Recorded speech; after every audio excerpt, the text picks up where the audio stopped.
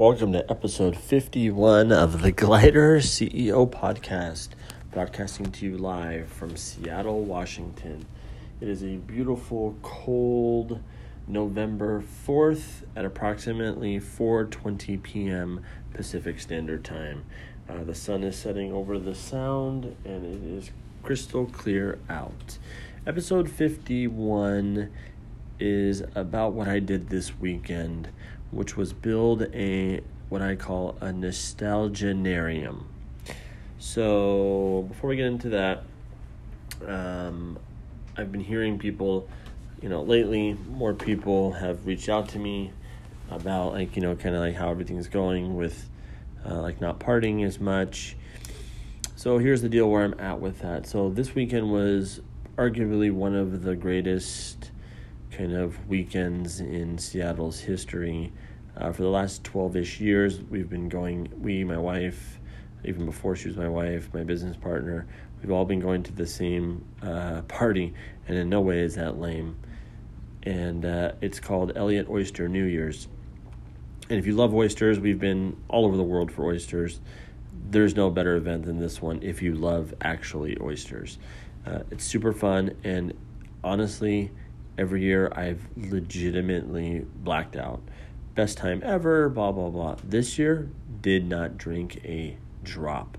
Actually, to tell you the truth, I have not drank in just over 2-ish weeks. And I'm not stopping for, I don't know. Anyway, let me tell you something.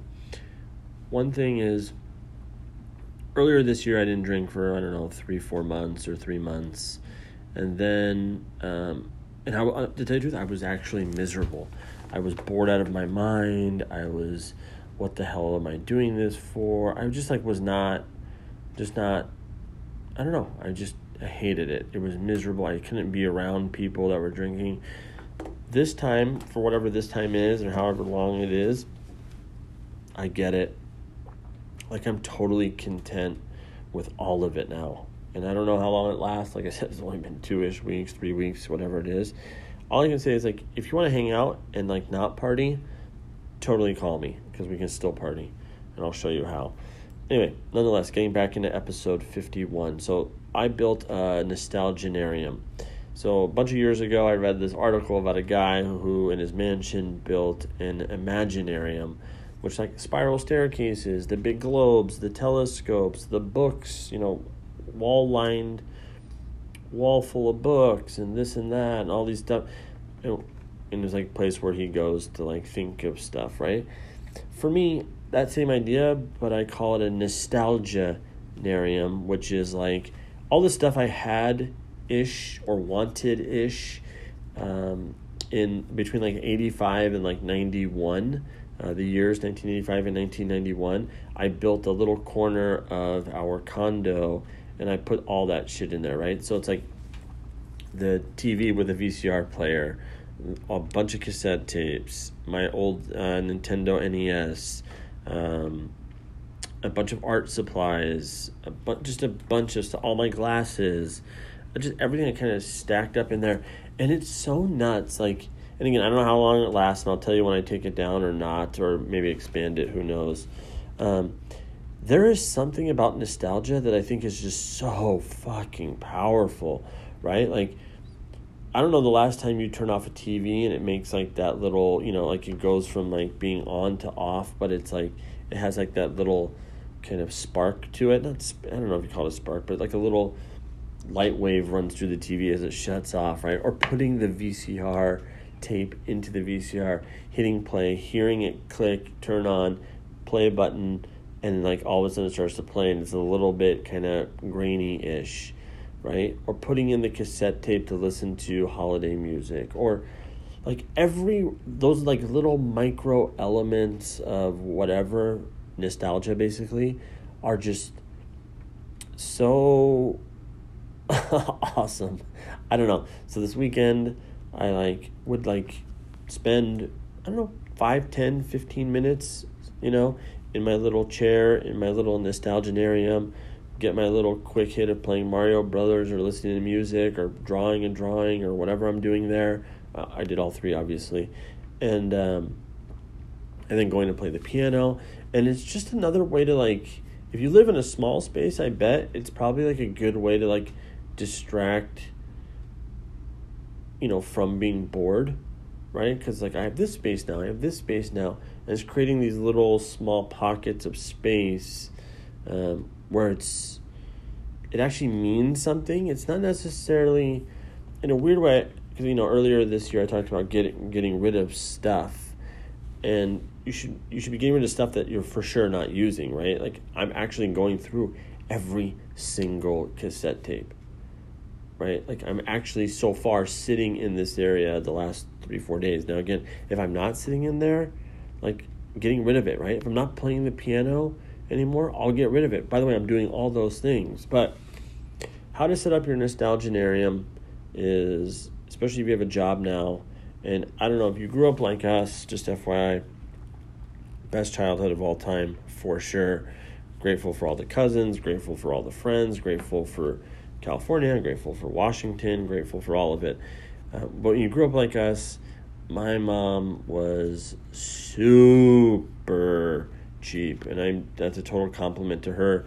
Like, I think I was wearing water socks in, like, 6th grade. Like, not cool. Definitely had nothing name brand, forever. Everything. I was wearing size 10 shoes, I think, when I was in 8th grade.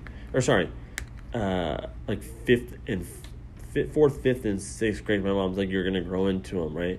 Or my brother and I had these jackets that were just really big, puffy jackets. And everyone in elementary school used to call us, like, the firefighter brothers or whatever the hell they called us.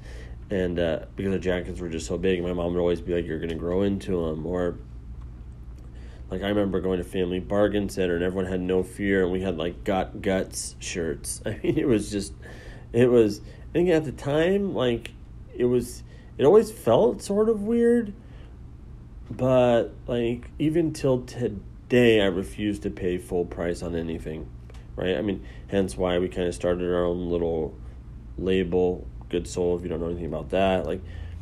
Like if I like something a lot, I want to own the process of what it is, right? Which is probably in a weird way backing into why I run my own company, because I know I see how other companies are ran, even though I didn't know what it was then.